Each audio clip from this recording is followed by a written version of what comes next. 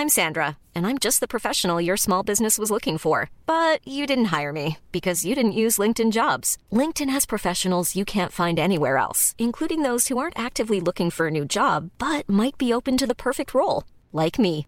In a given month, over 70% of LinkedIn users don't visit other leading job sites. So if you're not looking on LinkedIn, you'll miss out on great candidates like Sandra. Start hiring professionals like a professional. Post your free job on linkedin.com/people today. In a sudden flash, it all comes clear. It's a eureka moment, an epiphany. Hi, I'm Marcus Smith, host of the Constant Wonder podcast.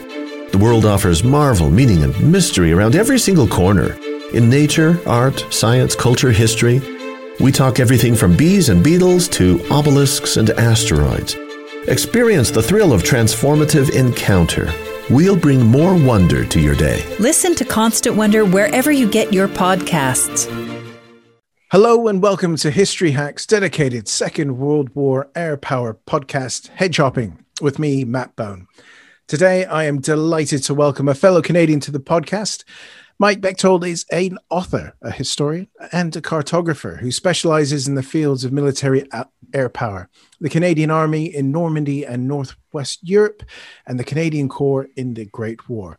His speciality, though, is in tactical air operations in both First and Second World Wars, and it's going to be the latter that we will be discussing today. He currently teaches history at Wilfrid Laurier University and the Schulich School of Business at York University. Mike, thanks for spending time with us. Thanks, Matt. I'm really happy to be here. I have to say that History Hack has been one of my absolute delights during this whole lockdown period. Not much good has come out of this period, but History Hack has been fantastic, and I'm glad to be on your show today. We're delighted to have you, and thank you for that. The check is in the post. So, why don't you tell us a little bit about what we're going to discuss today? So we will be discussing the Battle of Bardia because we're recording this on the 80th anniversary of the battle today. But there's a little bit more to the story as well. So who are we going to be using as our entry into the battle?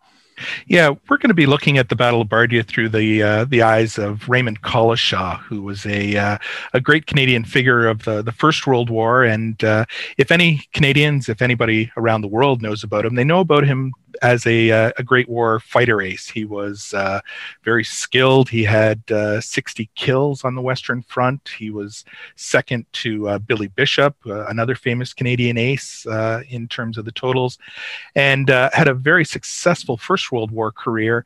But years ago, when I was reading through his memoirs, he had a throwaway line that said that of all the things I've accomplished in my life, the things I'm most proud of are my performance during the Western Desert Campaign. And that really made me scratch my head because I didn't even know what the Western Desert Campaign was, let alone why Collishaw would be proud of it. But he had a really interesting career. After the First World War, he stayed in the RAF, one of the few pilots who was invited to do that. He was sent off to South Russia, where he fought against the Bolsheviks. He was in the Middle East fighting against insurgents in Iraq and Persia. He was one of the first commanders of an air group on a Royal Navy aircraft carrier in the Mediterranean. And at the start of the Second World War, he found himself as the senior operational RAF commander in the Western Desert in Egypt. So was involved in the early battles against the Italians and then the Germans, and had a big role to play. And as I started looking into his life and his career, I found that he had a really big role to play into developing the Allied system of close air support, of tactical air support that was used for the rest of the war. And he was somebody that was worth writing about. I think let's dig into that sort of birth of tactical air. He had a stellar career air to air, but how did he get down low, especially in that last 100 days in the Battle of Amiens? Yeah, so the genesis of air power in the First World War is a really interesting story. I mean, it started with the aircraft being used for reconnaissance, and then as the aircraft started bumping into each other, they started fighting. And initially it was with hand grenades and pistols, and some intrepid guys even took rifles up to try to shoot, and it didn't work very well. But over time it developed into the Scout aircraft, what's known as a fighter today, where they had machine guns mounted on the front, and its job was to go out and hunt other airplanes. So when we look at the air war in the First World War today, everybody knows about the great aces, von Richthofen, Bishop, Collishaw, Manick, those guys. And those are the stories that are exciting to tell. But that was all really just a sideline. Air power in the First World War was really mostly about reconnaissance, about getting intelligence by flying over the enemy lines, taking pictures, finding out what the enemy is doing, and also artillery spotting, putting aircraft in the air to watch the fall of shot and direct the artillery.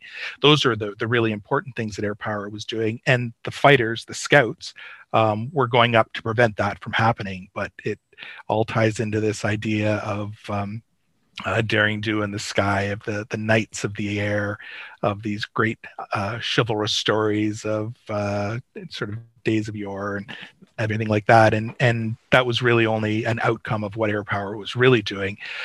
Later on in the war, they discovered that air power could be applied on the battlefield by bringing planes down to do what they called trench strafing, to drop bombs, to do interdiction. And so by 1918, we see that all the components of air power that we see in play today were being trialed in one form or another. Reconnaissance, strategic bombing, airlift, interdiction, all those things were trialed. And Collishaw was one of the first practitioners of ground strafing. He commanded 203 Squadron, number 3 Naval, which then became 203 Squadron when the Royal Flying Corps and the Royal Naval Air Service joined on the 1st of April, 1918.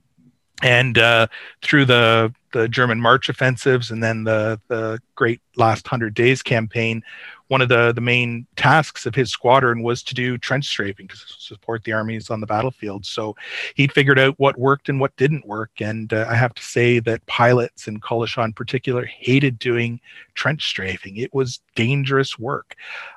He said very clearly that he felt in his environment when he was up high dogfighting, because he knew that he could trust his skill and his aircraft. And he mostly flew the Sopwith Camel during this period, and he thought it was just an absolute wonderful aircraft that did everything he wanted.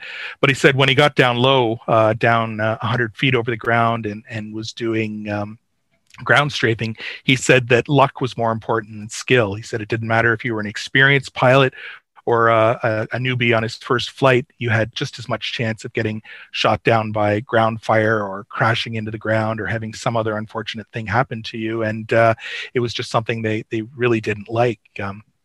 On the first day of the Battle of Amiens, on the 8th of August, 1918, the great advance by the Canadian and Australian corps, Collishaw was in the air for about 10 hours that day over the battlefield, and he said almost all of it was flying 100 feet or below, and he crashed one plane during the course of the day, got shot up on other cases, and it was just a very dangerous thing. But he, through this experience, learned what worked and what didn't work during close air support missions.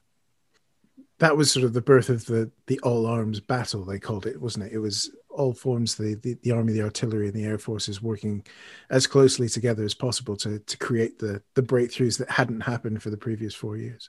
Yeah, for sure. And it was during this period that Collishaw really realized that close air support of the type that the Army wanted, sort of using aircraft to impact where the soldiers are fighting, wasn't very effective. You could do it in an emergency, it could have an immediate impact, but over the long term, it was unsustainable. The losses were too high, the casualties were too great, and you couldn't do it. And what air power could really do was isolate the battlefield. So do interdiction, try to prevent troops from moving up to the front, try to hit bridges, hit supply columns and things like that. And that's where the real value of close air support was. Let's move forward now to the Russian Civil War, which is the Allied involvement on the white side against the Bolsheviks, which is one of those things that people don't really like to talk about. So how did Collishaw find himself involved in that conflict? Yeah, like I said, Collishaw had been appointed as one of the few RAF pilots to remain in the Royal Air Force after the end of the war. The vast majority of pilots were demobilized. The British just didn't need that many pilots, but Collishaw was identified as a very good commander, and that's something that is going to be important in our story. So many pilots were very good pilots, but they turned out to be not very good commanders. And I'm going to annoy some of my fellow Canadians by this next statement, but Billy Bishop is this great case of an exceptional pilot who was a terrible commander. He just didn't have the big picture, the ability to see the big picture. And so when he was put in command of a squadron, he wasn't able to set aside his own hunting instincts and want to go and do things. So, I mean, the great story that is a comparison for me in that is there was at least one case where Billy Bishop was asked to take a new pilot up to show him the ropes and everything like that. And Bishop took him up and was taking him over lines, and somewhere off in the distance he saw some German planes, so he went off and worked to shoot them down. And while that happened, the green pilot he was entrusted to was shot down and killed. That's not very good. The same token, and I don't know if this is true, but the stories told of Collishaw say that when he was introducing a new pilot to the lines, he would take them up and would find some two-seater artillery spotter aircraft, a relatively easy target, and he would guide his pilot in to do it, and then he'd fall back and let the guy start shooting at him. And while the green pilot was shooting at the two-seater, he would come up below and fire into that two-seater himself and shoot it down. And then when they landed, he would give the new pilot credit for doing it as a way of building up his confidence and showing him that he could do it and everything like that. So to me, that's a really different perspective on command. One is out for the individual glory, the other is in it for the betterment of the squadron, and that's something we see over and over again in Collishaw's career. So he was sent over to Russia in command. How did that work out for them? It went really well for Collishaw in one respect. He was a very good commander. He was used to working on his own, so he didn't need anybody looking over his shoulder to do it. And that's a good thing, because South Russia was a long way from anywhere, and he often didn't have anybody except his own ideas to carry him through. And in many ways, it was the Wild West of battlefields. The Bolsheviks were operating over a big area, the White Russians. We like to think about an army being unified and under one control, but the White Russians had different factions that had different ideas that were going in different places. So he had command of 47 Squadron, and it was really put into, was it 2 or 3 separate flights that operated mostly independently. It's kind of interesting that they were each assigned their own armored train, and the aircraft would be, the wings would be taken off and they'd be put on the train, and they'd go off to wherever they would be. They would find some convenient flat field, and they would take the planes off and have a sort of an ad hoc airfield in the middle of nowhere. They would continue living on the train, and that was sort of how they operated. But the stories there were kind of crazy. More than once, Collishaw and his pilots were engaging Bolshevik cavalry, going and strafing them. He was called on to fight in, well, what became Stalingrad on the Volga River. I forget what it was called at the time, Tsaritsyn or something like that. And it was under siege by the Bolsheviks, and he was using his aircraft to bomb their craft in the rivers, which is, as far as I can tell, one of the first uses of aerial bombing on ships in that kind of an environment. And Collishaw also was one of these guys who had 9 lives and always seemed to survive. And at one point he came down, was really sick, and he was evacuated on a train back behind the lines, but somewhere along the lines, the train broke down, and he got particularly sick, and he was taken off the train, and apparently came into the care of a Russian nurse who didn't speak any English. And Collishaw was basically lost. Nobody knew where he was for a couple of months. He just disappeared. Everybody thought he was dead, but this nurse took him when he was delirious and on the verge of death, and nursed him back to health. And finally he popped up and said, "Oh, sorry chaps, I had a bit of sickness to get over, but here I am. I'm back again, and all's good." Fighter pilots and nurses, they seem to always find themselves in the same vicinity. After Russia, he stayed on in a very slimmed down service, and it's during this period that the Fleet Air Arm isn't in existence. So the RAF is still providing the Navy with air cover. He ends up in command of an air wing on an aircraft carrier, which you wouldn't really hear that for an RAF pilot these days. No, it was it was a unique experience, not totally unique, but a formative experience for him, because he spent the better part of 3 years on board HMS Courageous in the Mediterranean mostly. Part of that time they were doing workups on really trying to figure out how to use naval aviation. The Navy and the Air Force had very different concepts of air power. This was still the era of the big ship. The battleship was king. Fleet engagements were all about getting your ships in line and pummeling them with the big guns and everything like that. And the Navy really looked at aircraft as just a new form of scout. So we can send these planes up, we can find where the enemy battle fleet is, and then we can maneuver to engage with our big guns. But Collishaw was sort of on the forefront of thinking of naval aviation in a very different light, and being a strike force and being able to use bombs and especially torpedoes to go out and deal with the enemy fleet units. And it was something that was very, very the Navy wasn't happy about this attitude. The Navy really didn't want the thunder to be taken from its big guns, but slowly they realized that this was something that was going to happen and all that. An interesting event that took place while Collishaw was on Courageous was an outbreak of violence in the Middle East. And Courageous was dispatched with a infantry regiment on board to go and deal with it. And he was ordered to use his aircraft in a sort of quelling the civil disputes, to do sort of that kind of air policing that the RAF became famous for. And he learned a lot about operating with the Army during that period, about what aircraft could do.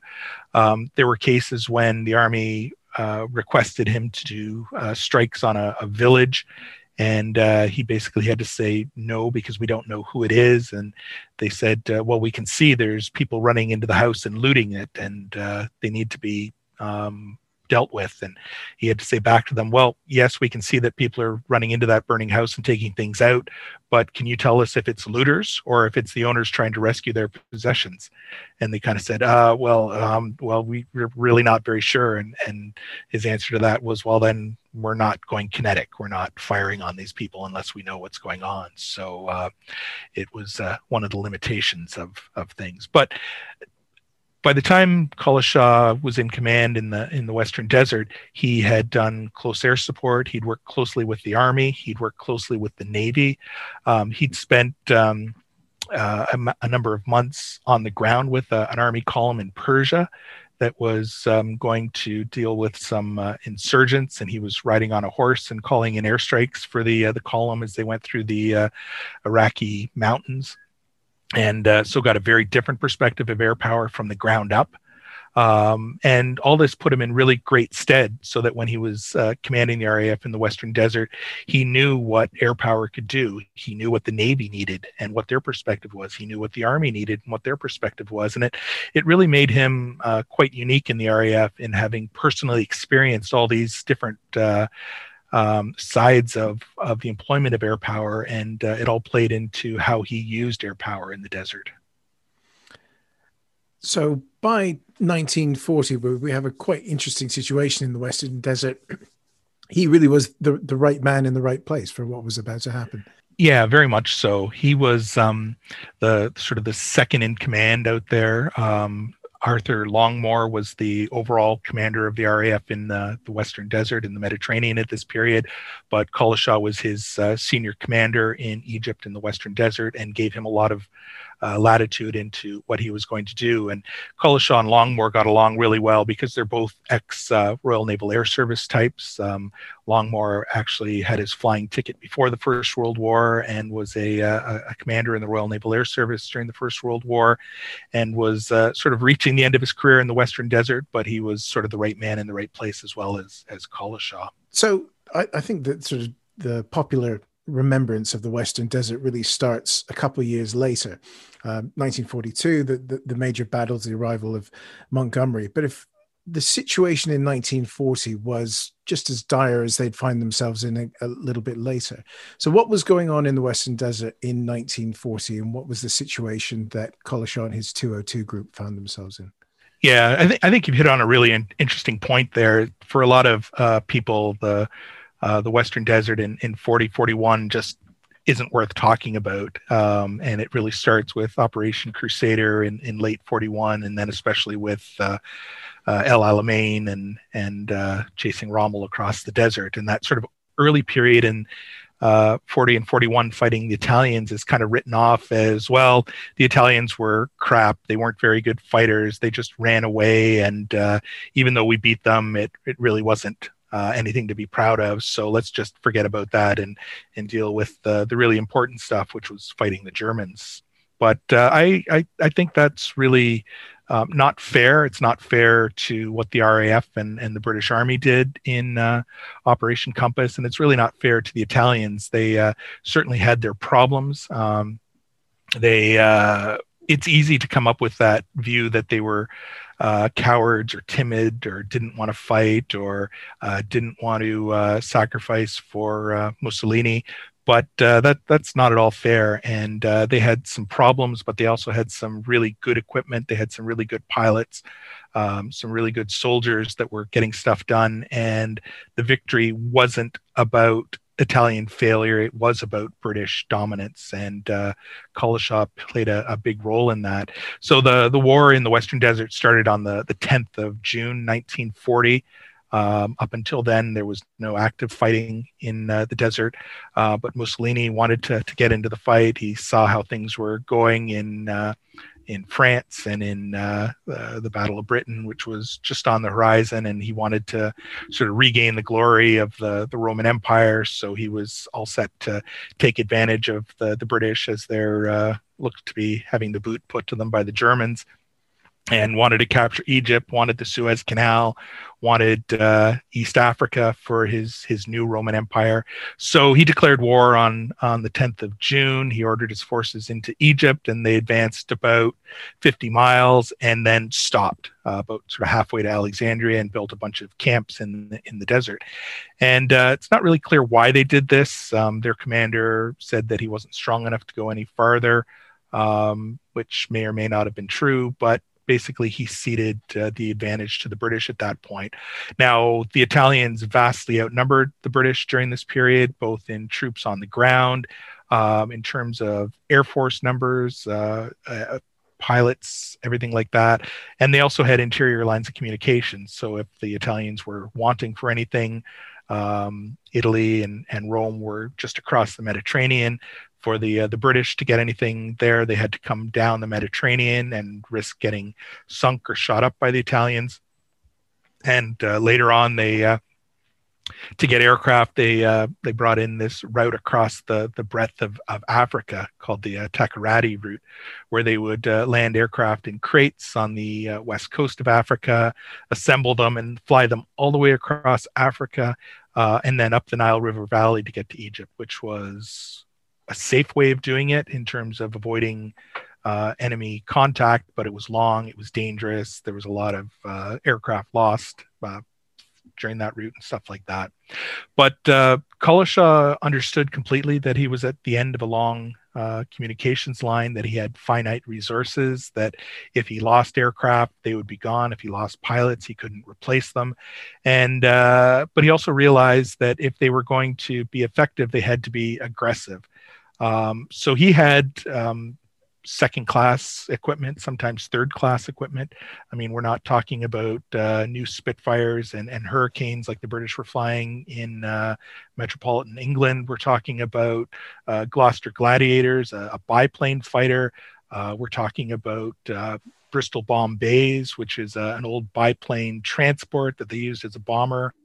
In the early days of the fighting in the Western Desert, they had exactly one modern Hawker Hurricane at their disposal. And Collishaw realized that he could fake the Italians by being aggressive. So he used it offensively. He had some Blenheim bombers, which had proven to be very ineffective in the Battle of France and were getting shot out of the sky by Messerschmitts. But in the Western Desert, they were very effective, both as bombers, and he put four machine guns on the front of them and turned the Blenheim into a fighter, and it was very effective against the Italians. So he would have a team of 2 Blenheim fighters and this single Hawker Hurricane, which was eventually dubbed Colley's battleship. And he would fly it around. He would use different pilots, so it was in the air a lot. He would change the markings on it, so the Italians didn't know there was just one of them. And it was very effective at putting the Italians on their back foot. They became defensive. The one thing that Collishaw had learned over the Western Front was that combat air patrols were probably the most ineffective use of air resources you could possibly have.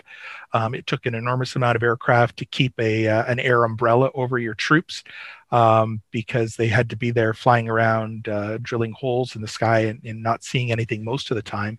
But that's exactly what the Italians were doing, because their army was demanding fighter cover. They wanted to see these aircraft over top of them, protecting them. And Collishaw took advantage of that. He would go around them. He would attack them when he wanted to. And it meant that these Italian fighters flying defensive umbrellas couldn't be used in offensive operations or doing reconnaissance or other things that could be effective. I've just looked it up because because this is literally just popped in mind. We've not prepped this one. Roald Dahl would have been one of his men in 80 Squadron at that time, wouldn't he? Yeah, he absolutely was. There you go. Yep. So if you've ever read Going Solo, that's a little taste of what we're talking about now. The Western. Yeah, because he was flying Gladiators, wasn't he? Yes.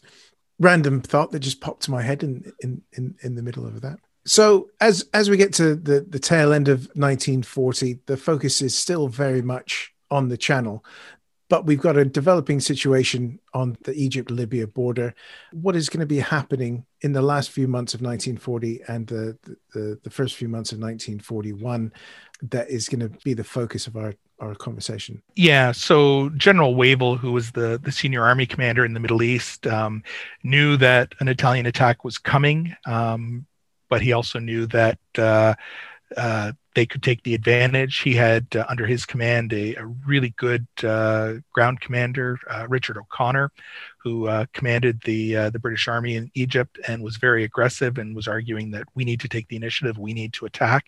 So in November and into early December 1940, they made a plan to attack those Italian camps in the Western Desert as a way of taking back the initiative from the Italians. And the Italians had built these fortified camps. They were big camps. They had a lot of men, a lot of tanks in them, wire minefields all the way around them. And in many ways, it was their Maginot Line in the desert, that they were just sitting in there waiting for the enemy to come to them. And O'Connor looked at it and realized that fighting in the desert was very much like naval combat, much more than fighting on ground, in that you could go anywhere you wanted in the desert as long as the terrain was flat. And these defended camps, which were eastward facing, that had their biggest minefields in front of them and were defended all around, but were weaker in the back, it was very easy for him to maneuver his forces and attack them from the west, which is what he did. So they planned this offensive called Operation Compass. That was to be a limited 5-day offensive that was meant to reduce these Italian camps. And it was enormously successful, way more successful than anybody had expected. They attacked the southernmost camp first using tanks from the 7th Royal Tank Regiment and British troops, and captured the first camp, and it fell really easily. The tanks the British had, I believe it was the Matilda, were basically untouchable to the Italians. They had a gun that could destroy any Italian tank, and their armor was virtually impervious to any Italian gun. And so they sort of had their way with the Italians, and they reduced first one camp and then another camp. And in a matter of days, they had totally destroyed the Italian position, captured tens of thousands of Italians, and sent the rest fleeing back into Libya, into Cyrenaica. And at that point, they had to make a decision. Do we call it quits, or do we sort of maintain this momentum when we've got the Italians on their heels? And O'Connor was all for going forward. Collishaw said, let's do it. And Wavell came around and said, okay, we'll continue. So the next objective was Bardia, which was the first big Italian town across the Egyptian border. And Wavell was very hesitant about attacking it because it was a really strongly fortified position. It was a town that the Italians had identified as their frontline defensive position since 1939, and they'd spent an enormous amount of time and energy and wealth fortifying it. They had an 18-mile perimeter that went around the port that had minefields and barbed wire and concrete positions to protect it. It was backed by at least one second fighting position.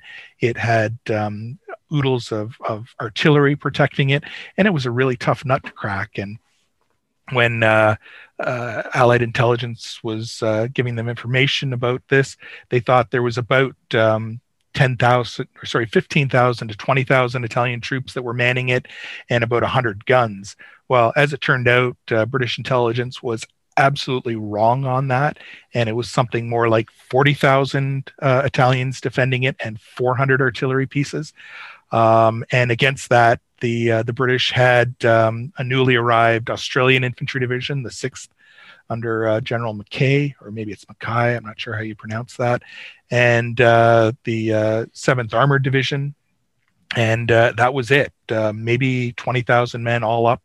And that's not the way you attack heavily defended positions. You usually want an abundance of numbers. You want more men, 3-to-1, 4-to-1 advantage, more artillery, and the British didn't have that. And Wavell knew the odds were about 1-to-1. He didn't realize they were actually sort of 1-to-2, which is not good. And his instinct was he outlined the plan to London and said there's 3 options. One, we can invest and try to capture the town. 2, we can bypass it. Or 3, we can sort of leave the door open to encourage them to retreat and surrender or retreat to Tobruk. And he said the third option is probably the best for us. We're not strong enough to take it. If we bypass it, we'll risk exposing our lines of communication. And the best thing is to encourage the Italians to leave of their own accord. So the 7th Armored Division, their support group, had already cut the road between Bardia and Tobruk, and he ordered them out of there to sort of open that door. And they made a demonstration to the southeast to sort of encourage them. Collishaw used his aircraft to attack, to say, maybe you chaps want to leave. But the Italians were firmly decided that they were staying, so they had to reevaluate what they were going to do. I'm Sandra, and I'm just the professional your small business was looking for. But you didn't hire me because you didn't use LinkedIn Jobs. LinkedIn has professionals you can't find anywhere else, including those who aren't actively looking for a new job, but might be open to the perfect role, like me. In a given month, over 70% of LinkedIn users don't visit other leading job sites. So if you're not looking on LinkedIn, you'll miss out on great candidates like Sandra. Start hiring professionals like a professional. Post your free job on linkedin.com/people today. Burrow is a furniture company known for timeless design and thoughtful construction and free shipping, and that extends to their outdoor collection. Their outdoor furniture is built to withstand the elements, featuring rust-proof stainless steel hardware, weather-ready teak, and quick-dry foam cushions. For Memorial Day, get 15% off your Burrow purchase at burrow.com/acast, and up to 25% off outdoor. That's up to 25% off outdoor furniture at burrow.com/acast.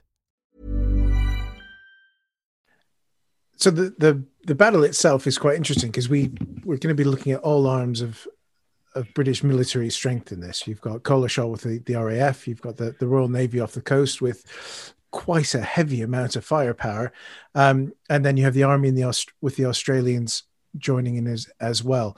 So one of my little passions is always the Navy in this period as well, because it's in that transitional period. And one of the ships at Bardia is, of course, the famous HMS Barham, isn't it? Which would sadly suffer a very terrible fate only a few months after this. So we're talking big gun battleships off the coast, an outnumbered air force and an outnumbered army going up against a mini Tobruk. Is that a fair surmise? Yeah, and in fact, I would say the defenses in Bardia were way stronger than anything they had at Tobruk. After Bardia was finally captured, the British would go on to capture Tobruk, and it was an even easier task that they had there. But no, Bardia was a tough nut, and there was nothing that said this was going to go. And the Italians were well entrenched in there. And their opposition was going to be the 6th Australian Division in their very first fight. They hadn't been engaged in the first part of Operation Compass.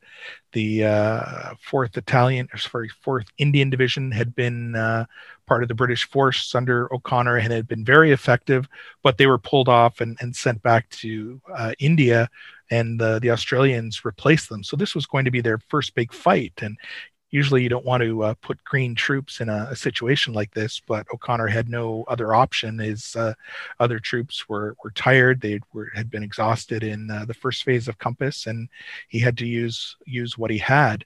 But the Australians acquitted themselves way better than anybody could have ever expected. I mean, if you ask the Australians themselves, they'd say, of course, it's that Anzac spirit. Of course, we were going to be successful.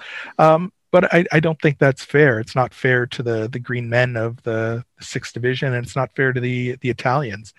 And one thing that's always struck me, and I was really surprised when I started looking into the Bardia battle, is that it's really looked at in most sources as a infantry armor battle, that the success came from the resolute determination of the Australians and the great support provided by the 7th Royal Tank Regiment.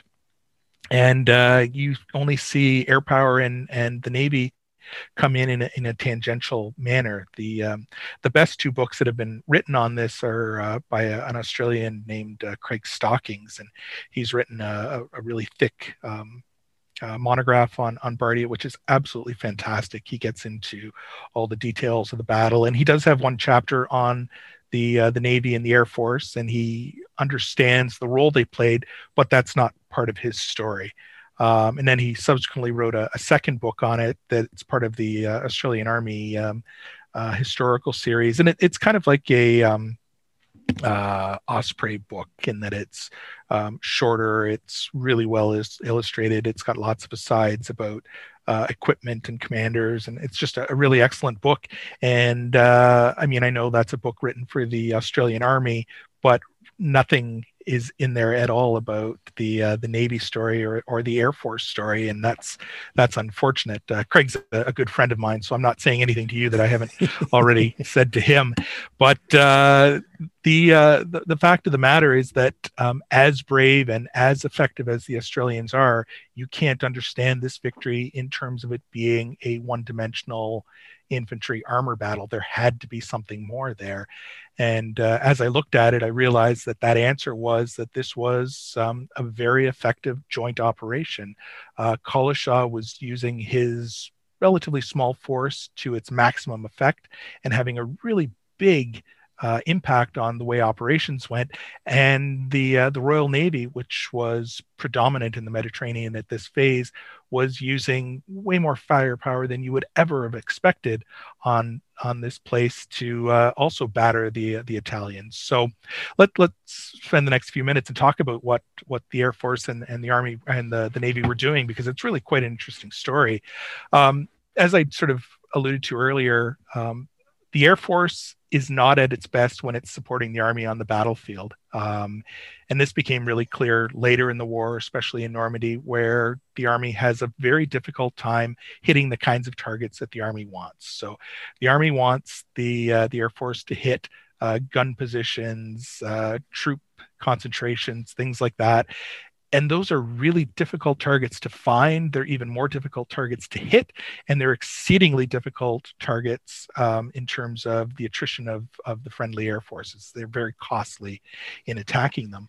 The Air Force is much more effective when it's doing attacks against the lines of communications, when it's cutting off the battlefield, where it's preventing the movement of reinforcements and supplies and preventing the enemy air force from coming into the battle. And that's exactly what Collishaw had his squadrons doing at this point. They weren't, for the most part, attacking targets in the Bardia perimeter.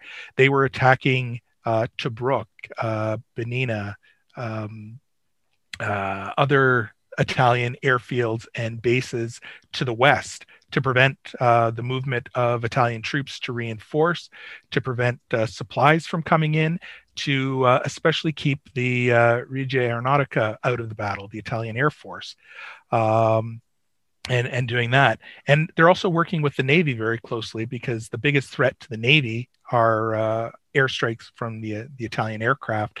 So whenever the Royal Navy sortied out to make attacks on Bardia, or earlier in the Desert Campaign, they were making attacks on Sollum and other positions along the coast, Collishaw would send his squadrons out to do what he called fumigation raids, which is just an absolutely delightful title.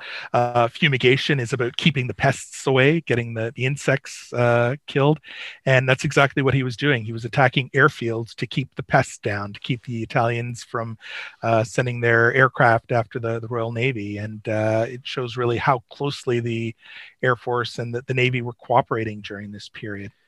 And the Air Force was quite outnumbered. I made a note from your book that Collishaw's force had 48 fighters and 116 bombers against 191 Italian fighters and 140 bombers. So it's in total it's 2-1, but just on that fighters, it's a quarter. He's only got a quarter of the force that he's up against. So keeping them out of the fight would have been vital.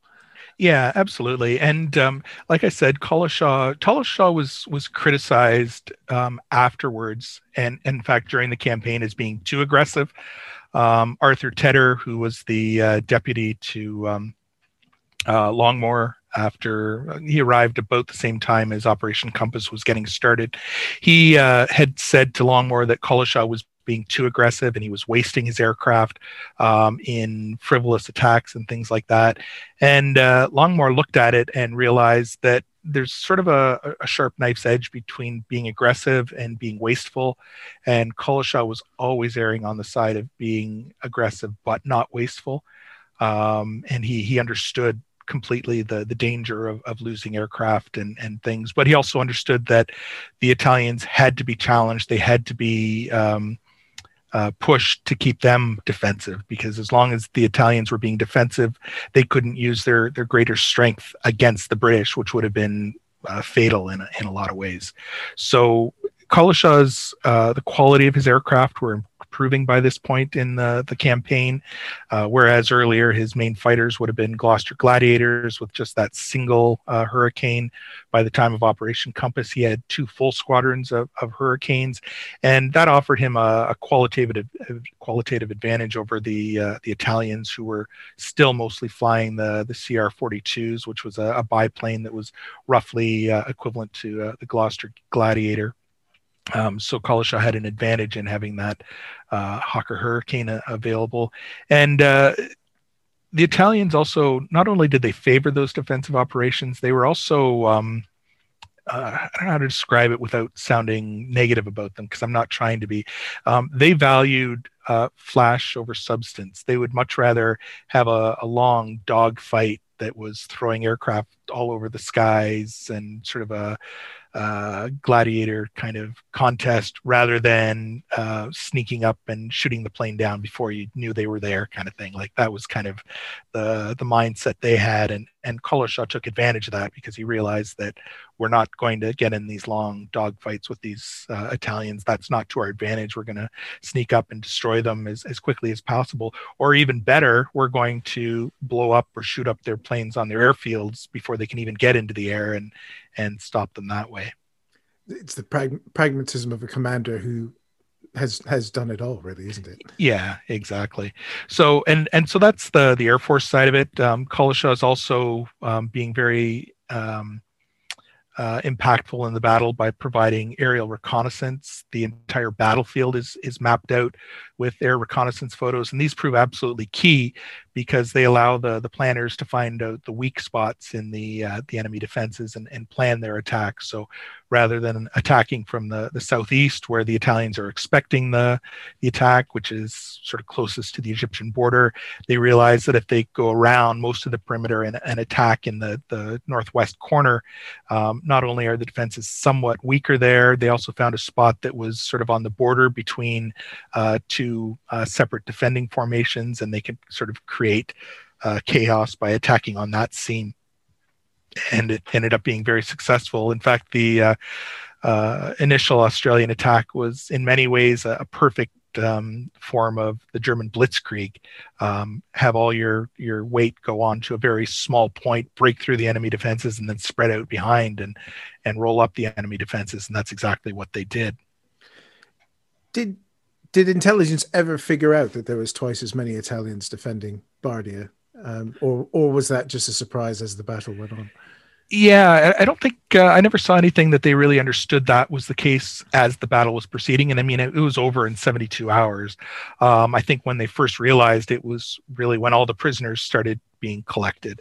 And there was some 35,000 plus Italians that were captured in this battle, which is just ridiculous. I posted some photos earlier that just show these fields of prisoners. One of my favorite quotes from the period came from a British Army officer in the first phase of Operation Compass, who was asked by headquarters to report on how many prisoners they'd captured, and his response was about 7 acres. Well, what I'll do is when we put this episode out live, I'll tag in your thread because it's a superb thread on the battle if people want to have a look at those photographs as well. Sure. Let's talk about the Navy for a minute, because I'm going to say the poor Italians, because they're sat in a catchment being fired upon by 15-inch guns, which, just saying that, it doesn't sound very nice. No, and the British certainly used their naval advantage to their great advantage in this battle. They had a formation called the Inshore Squadron, which was centered on the HMS Terror, which was a monitor. It was a really kind of odd-looking ship that it was quite small, but it had this enormous turret with two 15-inch guns in it, and it was really just a mobile gun platform. And then it had a number of gunboats with 6 or 8-inch guns, and they would come in and pummel. But the real ace they had up their sleeve was the battleships of the Royal Navy, the Warspite, and I think there was 2 others that were part of this, and they would come and sit off the coast and fire their 15-inch shells at Bardia, which was a sort of a 2-part town. There was an upper town on the cliffs overlooking the port, and then a lower town, and I can't imagine what it would be like being underneath the firepower of these 15-inch shells. I mean, a 15-inch shell is sort of the size of a Volkswagen. It's like just absolutely enormous, and a huge explosion, leaving these massive craters. And it just must have, if it didn't kill you, it would drive you insane. Yeah, it was Byron was a survivor of Jutland, so that's the size of firepower that you're firing in. Always makes me smile when I see Terror pop up, is it always makes me think of Franklin, because it's an Erebus class monitor named HMS Terror. And if you're Canadian, you immediately know what we're talking about. And if you don't know what you're talking about, please read up on Franklin, because it's fascinating. And it's been found. It has, yes. That's another podcast for another time. So, as you said, it's a 72-hour battle with colossal losses to the Italians, not so much in casualty, but in the amount of troops surrendering. What happens as towards the end of that 72 hours? You've got the Italians requesting more support as they start realizing what is actually going on. Yeah, the Italian commander was a guy named General Bergonzoli, who was nicknamed Electric Whiskers because he had this great big mane of hair on his face. And he was a really respected Italian general, but he was also manipulated by Mussolini and kind of putting his own character at stake in the defense of Bardia. By all rights, he probably should have taken Wavell's invitation and given up Bardia and moved on to Brooke and really had a very strong garrison there, but he didn't, and he stayed and he fought and he lost. But from his perspective, he thought he had a really solid defensive position. He had concrete positions, fighting positions where there'd be an anti-tank gun in concrete surrounded by concrete pillboxes and machine gun posts and lots of wire and lots of minefields. And it seemed like there was no chance that they could be weeded out. But Italian morale was suspect. I mean, they just had that big loss from Operation Compass, very unexpected, and that had to play into their psyche. And the troops that were under Bergonzoli's command weren't all Italian. I don't know the breakdown, but there was a substantial number of Libyan troops, which are sort of local North African militia that are under his command. And some of them were quite good, but the overall quality of them was probably not up to the quality of the average Italian soldier. I think I read in your book that there was a request almost in the clear for every Italian aircraft in the area to come and help, wasn't there? Yeah, and I mean the Italians tried to impact the battle using the Air Force, but for the most part they couldn't get there. Their first instinct was to attack the Royal Navy off the coast, which was a good idea, but it really didn't get at the core of what their problem was, and it kind of wasted any effort that they had. And in the end, most of their aircraft doing that were either shot down or turned back, and they didn't have any impact on the Navy ships. They did have one success on the 3rd of January when they attacked the headquarters of the 16th Infantry Brigade, the Australian 16th Infantry Brigade, and killed about 6 guys and impacted their effectiveness for a while. But that was really the exception rather than the rule. And the Italian accounts afterwards are really quite remarkable. They said that going into this battle, we completely expected to be attacked by the Italian Air Force. We expected to see fighters over us all the time and to be cowering because of it, but they really weren't there. And for that, we can thank the RAF, and it was a big part of their story. So that's really the seeds of the tactical air power that we would come to know in later campaigns. It's moving that interdiction much further behind the lines to make sure that the support isn't there in the first place, not trying to counter that support while the troops on the ground are fighting that battle. Yeah, I find this as a really great missed opportunity for the Allied war effort, because Bardia really should have been studied as a case study of how we do these kind of things, how we employ the Army in cooperation with the Air Force, in cooperation with the Navy, and what each one's role is and how it works and why it works. But I think so much of it was character driven rather than doctrine driven. Collishaw got along really well with O'Connor, and they teamed up. They had their headquarters co-located, which is something that is always credited as a innovation of Conyngham later in the war. But O'Connor and Collishaw were doing it at this point in the war, and they understood what each one needed and what each one could do, and they got on with their jobs. Later on, Collishaw was gone, O'Connor was gone, and new people came in, and they didn't quite get it in the same way. And I would say one of the big problems with this was Tedder at this point in the war. And Tedder, I'm probably going to get some flack for this, because Tedder goes on to become one of the great heroes of the Royal Air Force.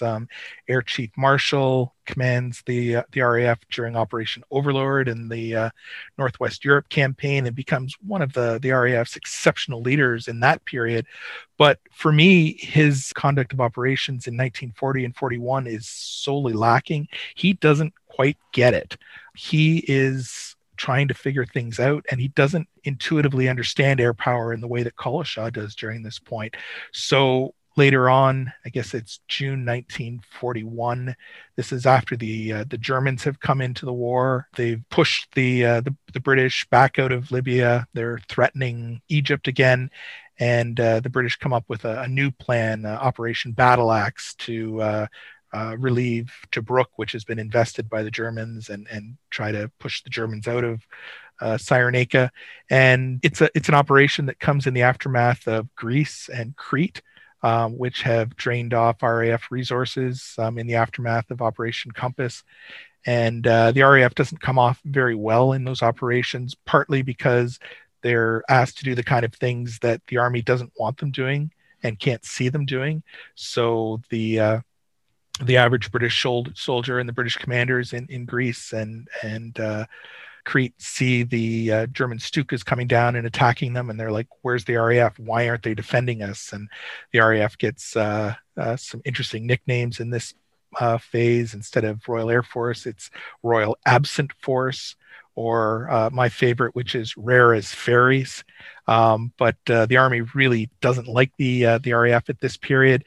And so in Battle Axe, which occurs after the evacuation of Crete, Tedder listens to the Army and says who want to see the RAF. They want to see the RAF doing combat air patrols over their frontline troops. The exact thing that got the Italians into so much trouble earlier in the campaign is now what Tedder is ordering Collishaw to do. And Collishaw says, "But sir, this is not the way to do it. We can be aggressive. We can do what we did before." And he says, "No, we have to allow the Army to feel we're doing our job."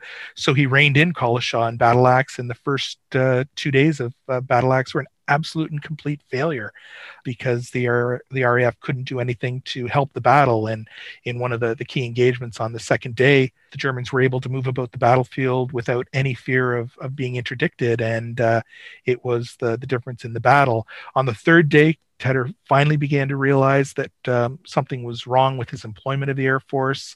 Part of it was Churchill, who was closely watching the battle, saying, "Why isn't the RAF having an impact?" And on the third day, Tedder released Collishaw to do what he wanted, and it made a big difference. It was probably the difference between the British being able to extricate their forces and get away cleanly from the operation, or being completely encircled and destroyed in detail by the Germans. And that's Collishaw's doing. It wasn't long after Battle Axe before Tedder rang the changes, and his right-hand man would come in, and they'd take the lessons learned in the desert and build on them. Tedder fired Collishaw about a month after Battle Axe concluded at the end of the summer of 1941, and brought in Arthur Conyngham, who was his own guy. And Conyngham and Tedder and Montgomery would go on to sort of create or be credited with creating that system of Allied air support that was used for the rest of the war in Sicily, in Italy, in Normandy, and Northwest Europe. And Conyngham in particular was credited as the man who came up with this system, who created the way that the air forces would operate and the kind of missions they would fly and everything like that. And it's not quite the case. Conyngham really came in and he had this system that was about 75% complete, maybe even more, and had been created by Collishaw primarily. And he took it and he tweaked it, and he made some changes that weren't necessarily doctrinal based, but were more based on abundance. He was able to do things with the Desert Air Force that Collishaw could only have dreamed of, because he now had more planes, more fighters, more bombers, more transport, more fitters and armorers and mechanics and things like that. So he was able to sort of finish the souffle, so to say, and took credit for the whole thing. Meanwhile, Tedder basically spent the rest of his life slandering Collishaw and writing him off and everything like that. And I'd always thought for a long time, because when Tedder showed up in the Middle East in December 1940, it was clear right from the start that he didn't like Collishaw and wanted to get rid of him. And I'm quite sure that there was some something that happened in the interwar period that they crossed paths. And Collishaw was loud. He was brash. He was the fighter pilot persona. He liked his drink. He was the life of the mess and everything like that. And Tedder was more the quiet, bookish sort who was more reserved and sort of that upper class British type.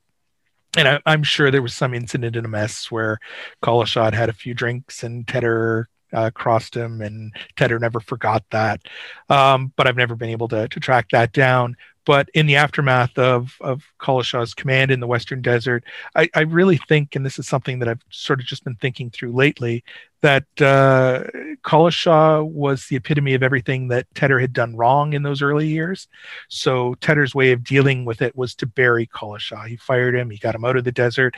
And after the war, when he was writing his memoirs, which are very aptly titled "With Prejudice," he made sure that Collishaw came off as he called it, the village slogger in village cricket, when he wasn't right for the sort of the real game of cricket and everything like that. So made it clear that Collishaw wasn't operating at a high level when really he was, and Tedder was the one that had the problem. So I think that was his way of covering his early mistakes in his career. I think that's a good way of putting it. It's a definite culture clash. The boy from Nanaimo, BC, and the lad who went to Whitgift School, Croydon, if you're listening, and Cambridge. It's you can't get two chalk and cheese upbringings than British Columbia in the early 1900s and South London. Mind you, South London's a pretty fierce training ground for everyone, as I well know. So Collishaw, what happened in his later life? Because he didn't stay in the RAF for the duration of the war, did he? He was retired. Yeah, he was very clear when he said in his memoirs, "I was retired." And it's very odd. I mean, he came back from the Western Desert, and he was given some commands in more senior staff jobs in fighter command in London. And then he was given command of 14 Group up in Scotland for about a year. But that was at the point after the conclusion of the Battle of Britain. And it was really sort of a backwater training area, and he wasn't really doing much. He had some health problems during this period. It's clear he was in hospital for, I'm not even sure what, because the records don't give me detail on that. And in 1943, he was retired in the middle of the war, which seems very odd for somebody that was a very effective commander, was not over the hill. He wasn't too old. It wasn't like Dowding, who sort of was on the verge of retiring before the war, but was kept on and then kind of had to retire because he was sort of aging out of the service. He wasn't the oldest. He wasn't anywhere near the oldest. And he took on a job with Civil Air Defense in the UK for the rest of the war. After the war, he returned to Canada with his wife and his two daughters, and kind of put the Air Force behind him and engaged in a career as a mining executive, exploring mining tracts in the British interior and on Vancouver Island, very much like his father had. And he also became a sort of a self-starter historian. He wrote oodles of stuff. He was very interested in collecting rosters of fighter pilots from the First World War. He was one of the first people trying to figure out who shot down the Red Baron and trying to sort of tally the various accounts of that. He compiled lists of all the great aces from all the nations of the First World War and stuff like that, and was an inveterate letter writer, talking to just about anybody who was interested about his First World War career. Remarkably, the stuff in his papers is much less on his Western Desert campaign. He didn't talk about that near as much.